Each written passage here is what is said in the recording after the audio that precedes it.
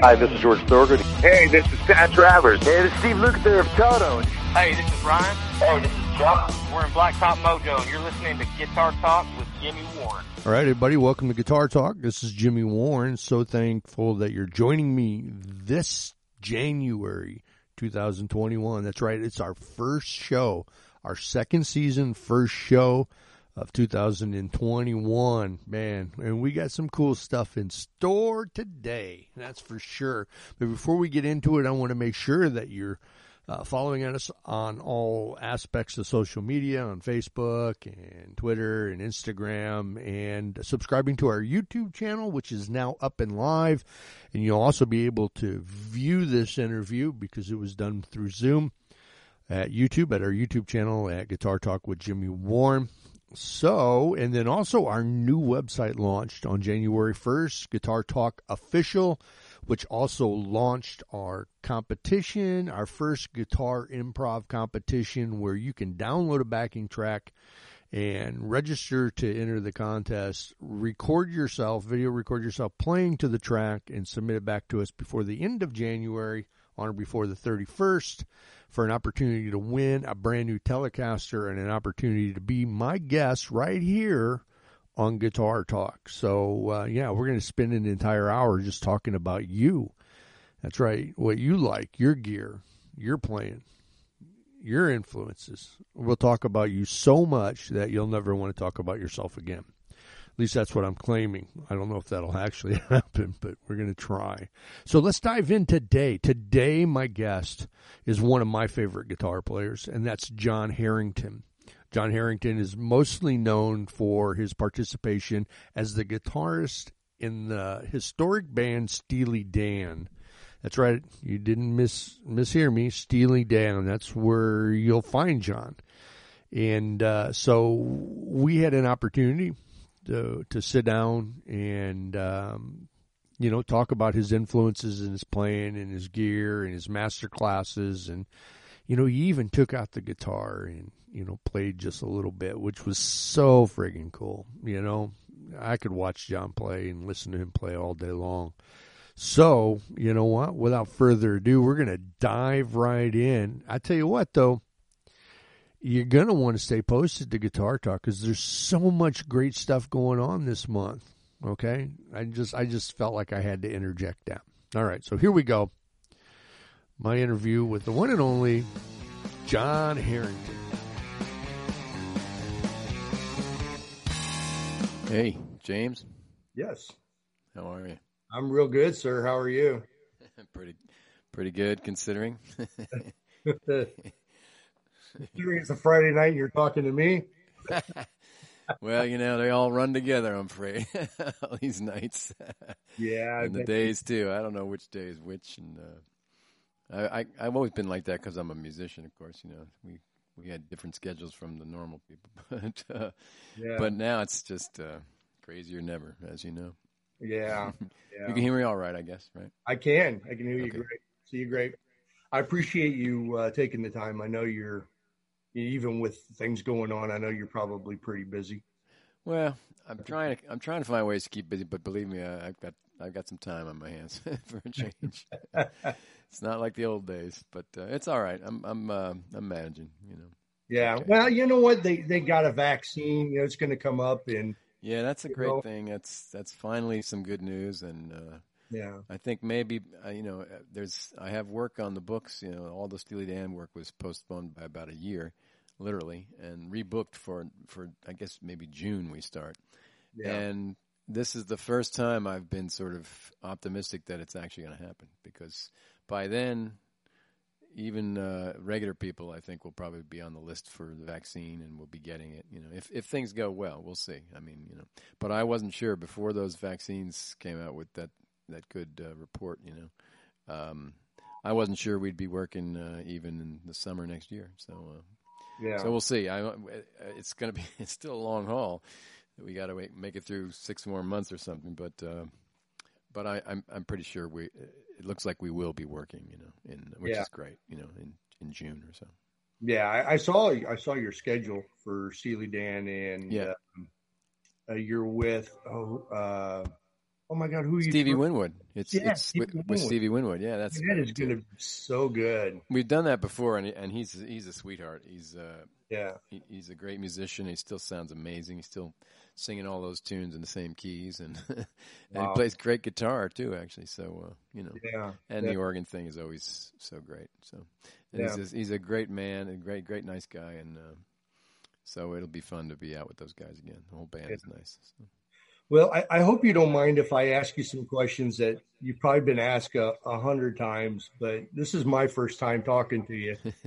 So I'd like to understand. It's totally okay. It's fine. I mean, I'd like to hear. And I haven't been doing that many interviews lately, so with Steely Dan sort of on hold, like we have been, like everybody has been. It's been a little quiet, so it's okay. Yeah.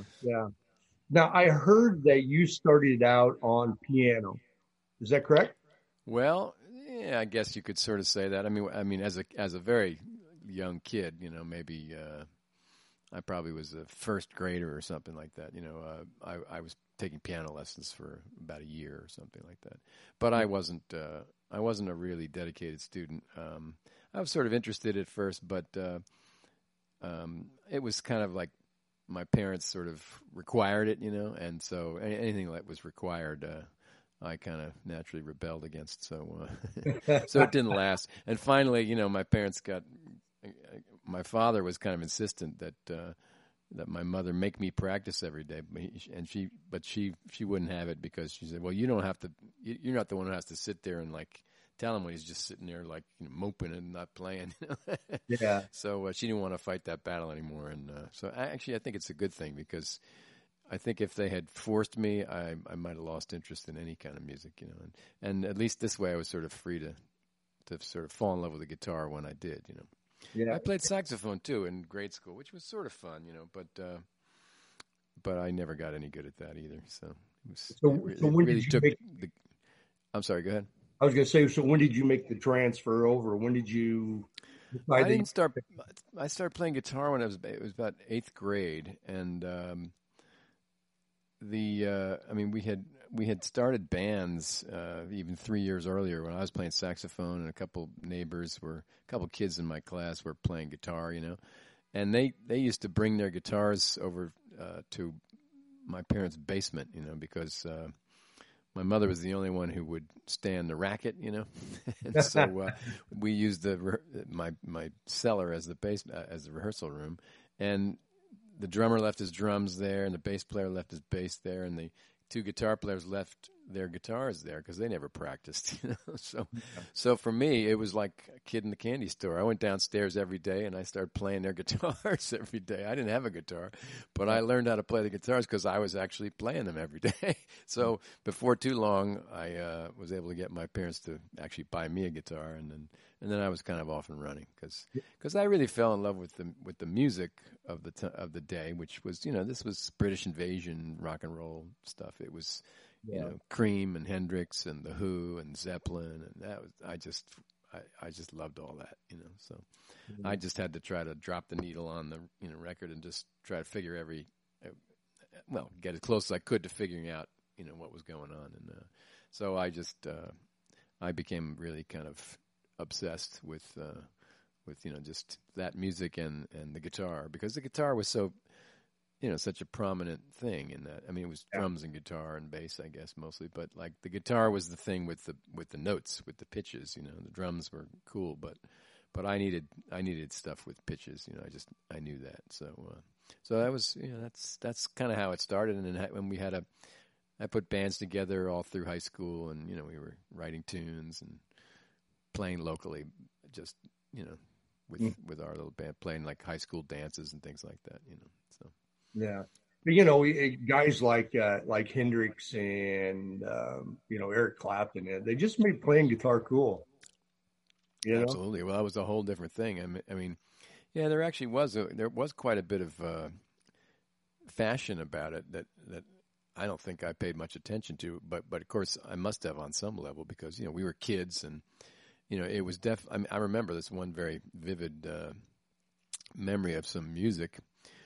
Which I laugh at now, because I went over to a neighbor's house. I was still maybe I had started playing guitar. I think I had just started playing guitar, probably like that age, around 8th grade or something.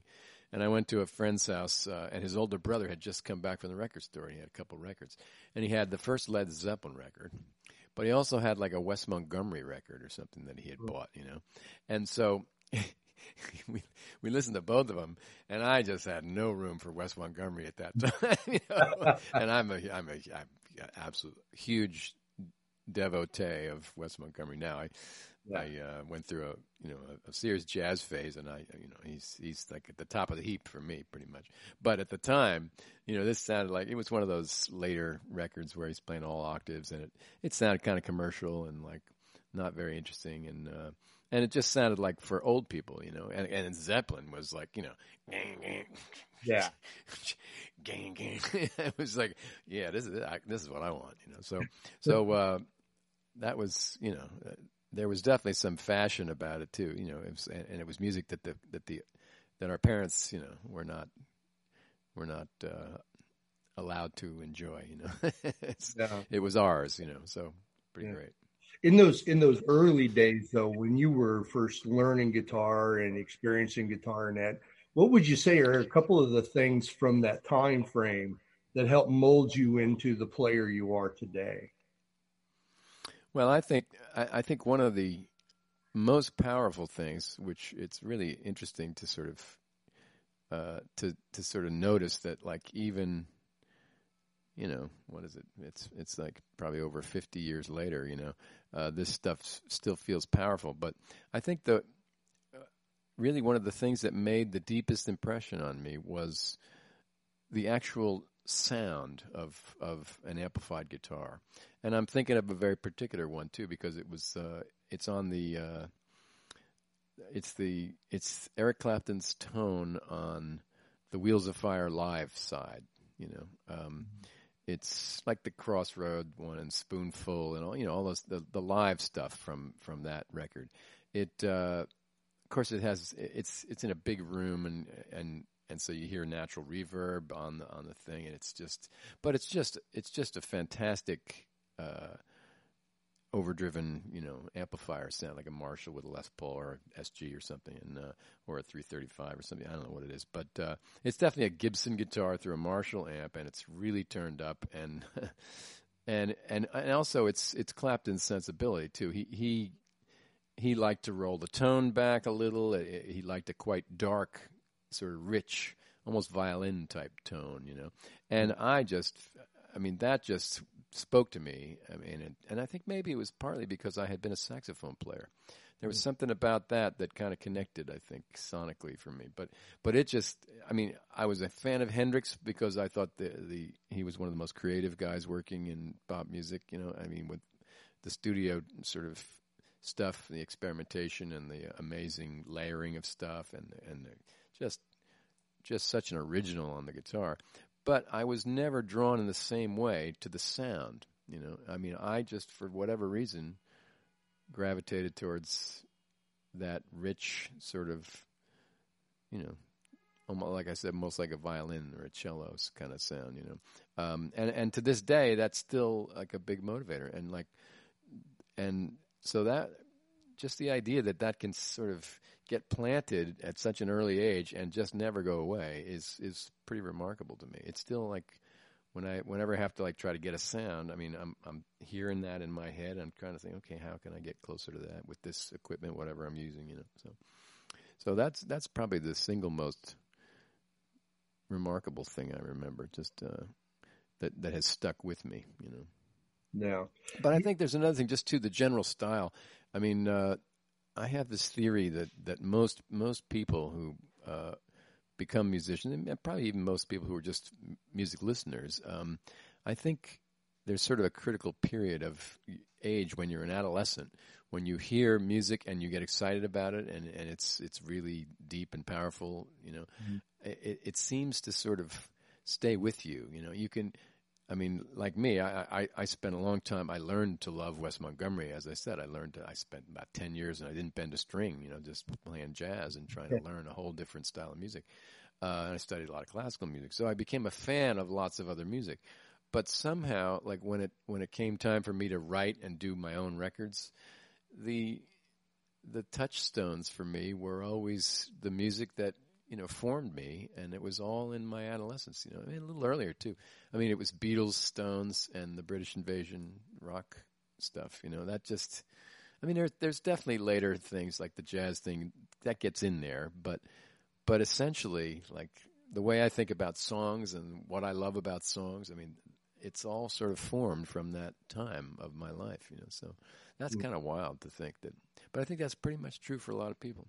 Like Donald Fagen, he was a jazz listener when he was a kid, and he was like a beatnik wannabe kid, and so it's never changed for him. He just still loves that when you like go to his dressing room and he's listening to music, it's always the same music. It's always like, it's usually before Coltrane. It's like 50s, like late up through the late 50s and early 60s, but not much later. It's like it's what he got formed on, it's what he loves, It doesn't change, It's funny. Wow. Though you're one of those guys though that has become known for having at least in my book, having a really iconic sound, right? Well, I don't know. That's nice to hear. I'm not sure. I'm not sure that I would say that, but if it's true, I'm very glad. Well, I guess what I'm trying to say is that there's certain people. We all have certain people that we pay attention to when it comes to their playing and their sound, and what they're doing in that. And for a guy like me, you're a guy that I definitely pay attention to. And there's some unique aspects about your sound. I think you have a well-crafted tone, right? And I really do. And I think I care about it. I do think a lot about it. I've worked on it for sure. But well, yeah, and the type of instruments that you use versus the types of amplifiers that you're using. Let's be honest. It's not what most people are using. Most guys are.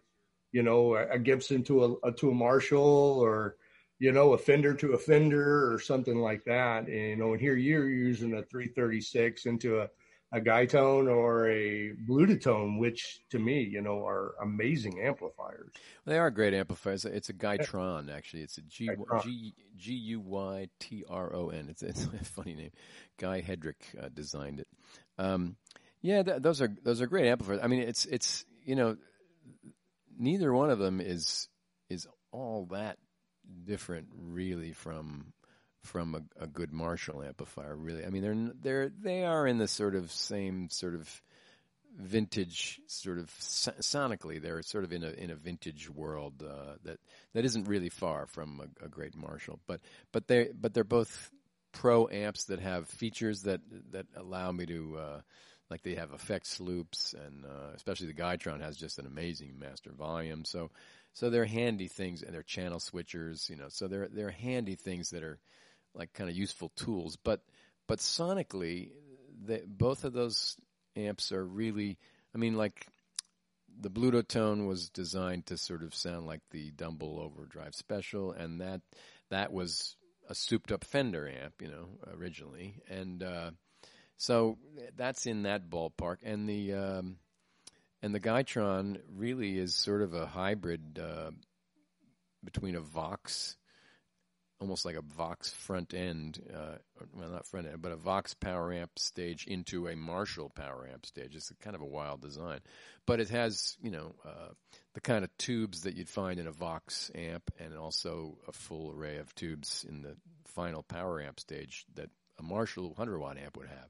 And Guy was very much into those sounds, So he had a vintage ear, but he was trying to put them in a package that was sort of friendly for a pro user, again, with all those, with the great master volume and with the effects loop and the channel switching. So that really, those are the reasons I use those. If I guess I could use lots of different sort of vintage amps if there was a monitoring setup where I could get the effects on them in a way I like, and it didn't mess with the tone. But these amps provided a pretty simple solution, so I've been using them for a long time. And the guitars, for me, like when I think about guitars, I do think basically like the Gibson and Fender. Those are of course there are other great sounds, and like I'm a fan of Gretsch guitars, but there's not much. I don't find much application for them in the music that I find myself doing, like with Steely Dan and stuff. But for me, it's mostly a world of like it's Fender or Gibson. Those are quite different guitar tones to start with before you go to amp, and so.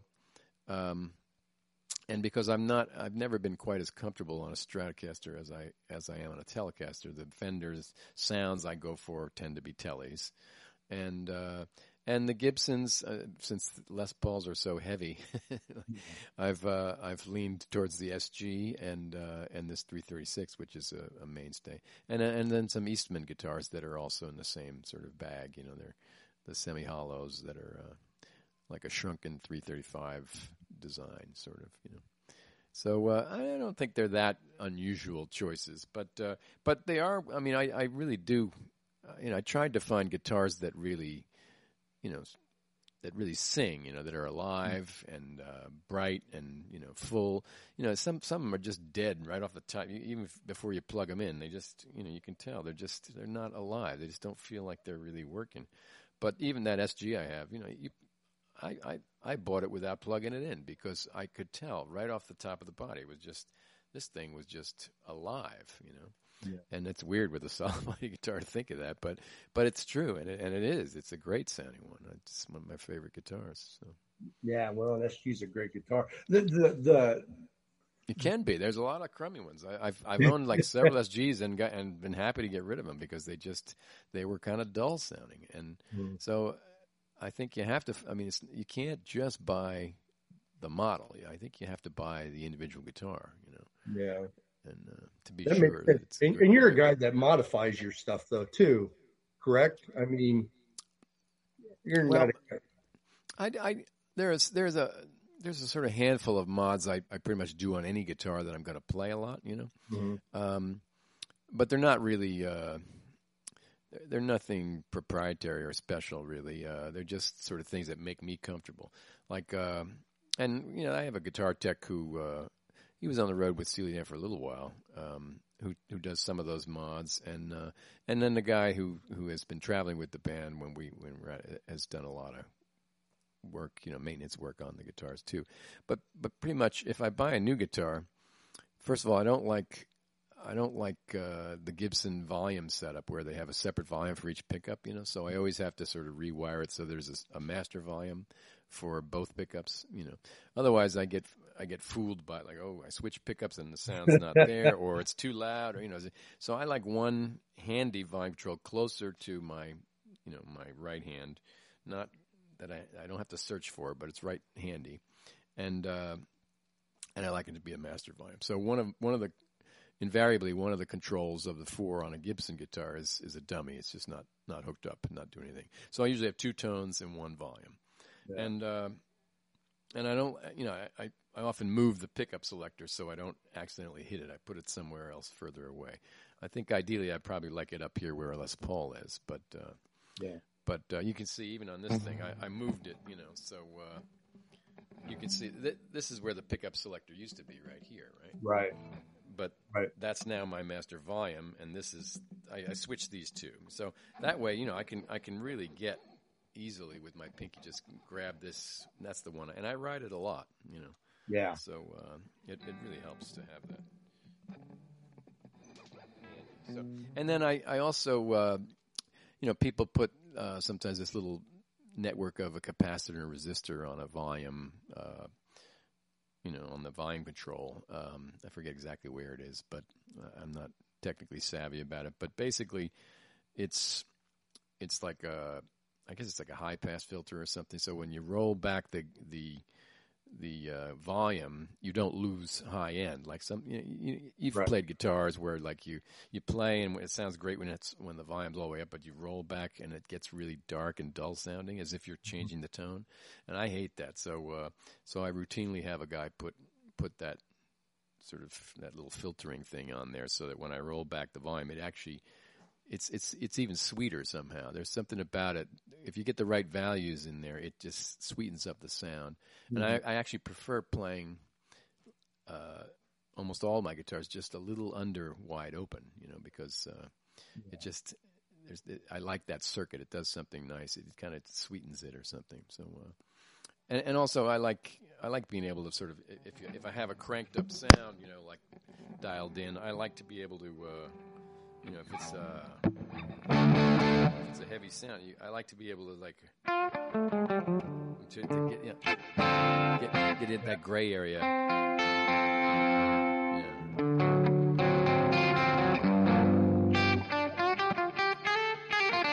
It's just it doesn't, and there's something about it that, like, if you don't have that little network on there, it gets harder to do that. It just sounds weak and like kind of anemic, So, but that with that stuff on there, it's kind of it's nice to have sort of the amp working, but the guitar just sort of teasing it, There's a lot of gray area in there you can explore. Sonically, It's fun. Yeah. Wow. Really good stuff. So let me ask you about your master classes.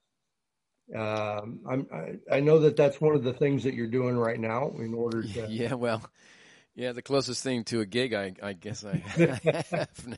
Well, we got to talk about it. I was actually, Susan had sent me the information to go on one, but unfortunately I wasn't able to go in that. But maybe. Well, I do two different types actually. And we're averaging about once a month.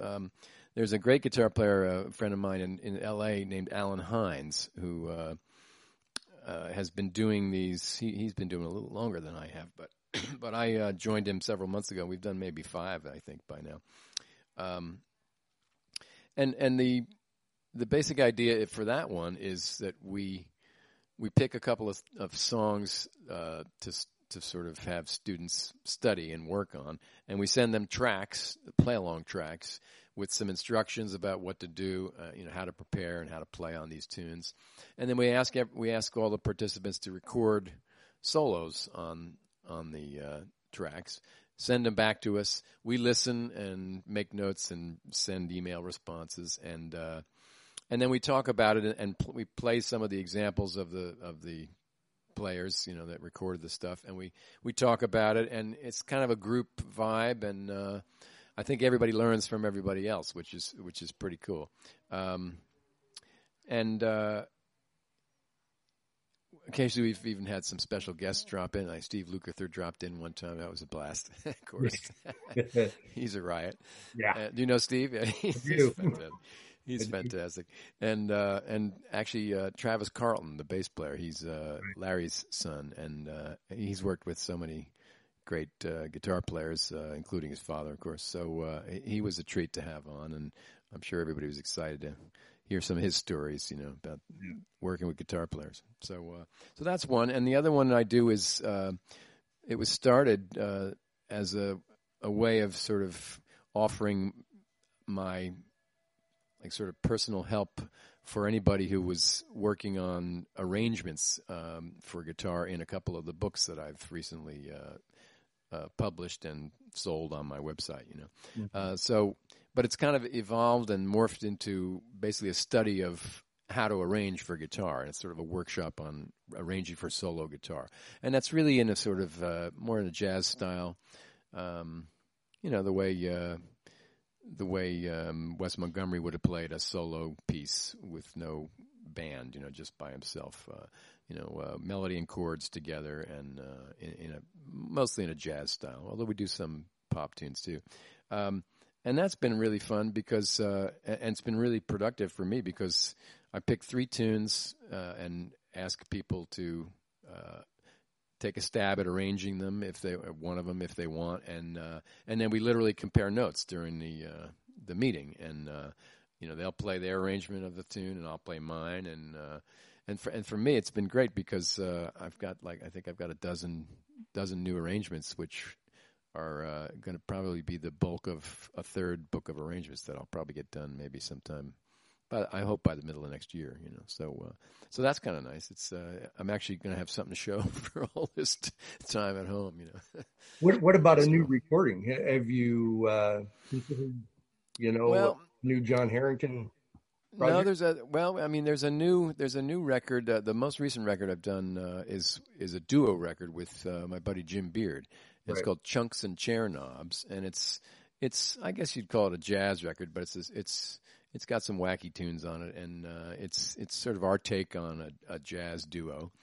And we've been playing together for over 40 years, and I don't know why it took us that long to think of doing a duo record, but we finally did, and it was fun. And we were in the middle of a tour of Ireland, actually, with just the two of us doing a duo tour when the whole pandemic thing hit. So we had to interrupt that. And it was awful, actually. It was awful to have to,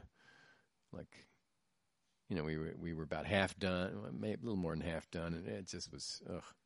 Yeah, it's a bad memory, but we're really really looking forward to reviving it when we can work again. So that's on the agenda too. I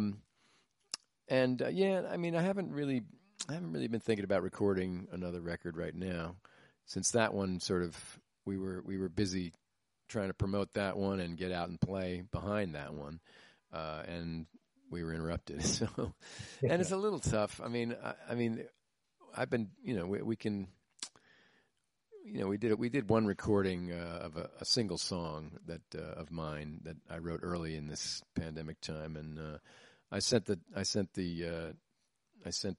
a little rough demo of it, and then sent the track to Keith Carlock in Nashville to play drums on it. I sent it to great bass player in Israel, Barak Mori, who I worked with for years with Madeline Peru, and had him play upright bass on it. And then Jim played Fender Rhodes on it, and I played guitar on it. So we did sort of a track, just a single song, in this remote way. And, it came out really well, actually, but the idea of doing, I just haven't come up with the motivation to do an entire record like that. It just feels a little forced, and it just, it's an almost but not quite thing. I mean, I think the recording sounds great, but it's a funny way to work, and it feels, so unnatural in some ways, compared to being in a room and being able to play together. So I think I'm just going to try to be patient and wait it out until we can have that opportunity back, Yeah, I actually, and I know you don't know this, but I actually did a recording of one of your songs. Oh, really? Yeah. Which one? Ain't Got You. Oh, wow. I tell you what, I recorded it with, I don't know if you know Walter Trout, but I know the name, yeah. Yeah, I recorded it with his band, Johnny Grapart on bass and Michael Lazier on drums. And I did it the end of last year. Okay. It was actually my ninth CD, and I was going to release it in March, and I ended up just releasing it as a single because with the way things are right now, who the hell knows? So I just threw it out there. But I absolutely love the song. Oh, well, thank you. What I've never gotten so many compliments. People come up to me all the time and go, "That's such a great song. You wrote such a great song." And I always have to tell them, it's mine. It's not mine. Well, that's nice. I'm glad. I'm flattered that you would want to do it, and it is a fun tune. It's pretty funny. Yeah, I actually really enjoyed that song. I love your work. I think a person you should make an album with is Mark Goldenberg. I don't know if you're familiar with Mark or not. But... Yeah, I am. But not. You have to remind me. Tell me more. Is he out in California? He is. He plays. He was with Jackson Browne. Okay, right. He played with Willie Nelson and Linda Ronstadt and Bonnie Raitt. That's where I remember him from. Yeah. Yeah, great player though. It's been a while. Yeah, it's been too. He does a lot of jazzy stuff too. He does. Trio and duo type stuff too. He reminds me. You guys remind me a lot of each other. In that, in some ways, you're nothing the same. No, I understand.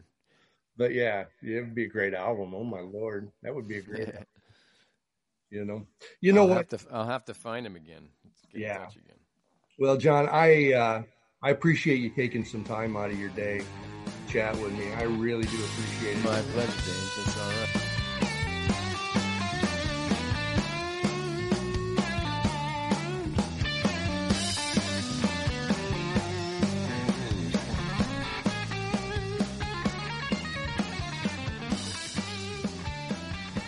All right, so there you go.